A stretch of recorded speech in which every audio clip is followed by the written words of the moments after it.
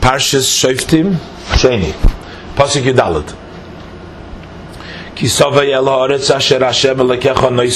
When you come to the land the Lord your God is giving you, and you possess it and live therein. And you say, I will set a king over myself like the nations around me. Pasuk Tezvav. You shall set a king over you, one whom the Lord your God chooses. From among your brothers you shall set a king over yourself. You shall not appoint a foreigner over yourself, one who is not your brother. Pasuk Tezayin.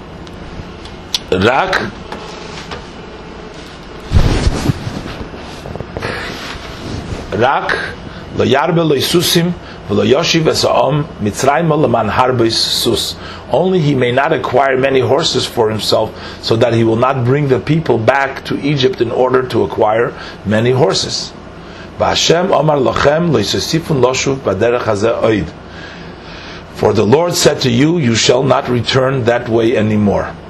Lo yarbe lo isusim, says Rashi, elo kedei markaftoi shelo yoshiv esa'om mitzrayim she'asusim boyim misham. But only what he needs for his chariots, so that he will not cause the people to return to Egypt to purchase the horses, because horses come from there. K'mo shenemar b'shloimo v'atale v'teitze merkova mimitzrayim b'sheish meyos kesef v'sus b'chamishim umeyo. Melachim Aleph Chavtes.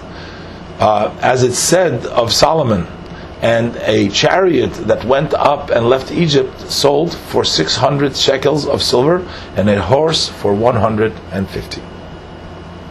Pasuk Zayin. V'lo yarbe lo noshim v'lo yosur levavoi v'chesed v'zohav lo yarbe lo me'od. And he shall not take many wives for himself, and his heart must not turn away, and he shall not acquire much silver and gold for himself. V'lo yarbe lo noshim, says Rashi, elo shmoina esrei, only 18. Shemotzinu shehoyu lo leDavid sheish noshim v'nemar lo v'im ad v'istif elocha kohena v'kohena. For we find that David had 6 wives, and it was told to him by Nathan the prophet in Shmuel Yud Bey's Pasuk Ches, and if this is too little, I will add for you like them and like them, totaling 18. V'chesed v'zohav lo yarbe lo me'od, says Rashi, elo kedei litein la'achsanya or la'afsanya. However, he may have what is required to provide for his troops. Pasuk Yudches. V'hoyo cheshivta al kisei mamlachtoi v'chosav lo yes mishna Torah zois al sefer melifnei hakohanim halevim. And it will be when he sits upon his royal throne that he shall write for himself 2 copies of the Torah on a scroll from that Torah which is before the Levitic Kohanim. Says Rashi, if he does this, he merits that his kingdom will remain established. As Mishnei HaTorah, says Rashi, Shtei Sifrei Torah, Achas shehi munachas b'beis genozov, ve'achas shenichnases v'yotzas imay. 2 Torah scrolls, one that is placed in his treasury, and the other that comes and goes with him. In other words, a small scroll which the king carries with him. Thus, the Talmud derives Mishneh from Shnayim 2. V'onkelus tirgen pas shegen, pasar Mishneh loshen shinun v'dibur. Onkelus, however, renders pas shegen, copy. He interprets the word Mishneh in the sense of repeating and uttering. In other words, one copy of the Torah which the scribe would write while uttering the words before he writes them, deriving Mishnah from Shinun, studying. Pasuk Yutes, v'hoyso imoy v'koravoi kol yemei chayav.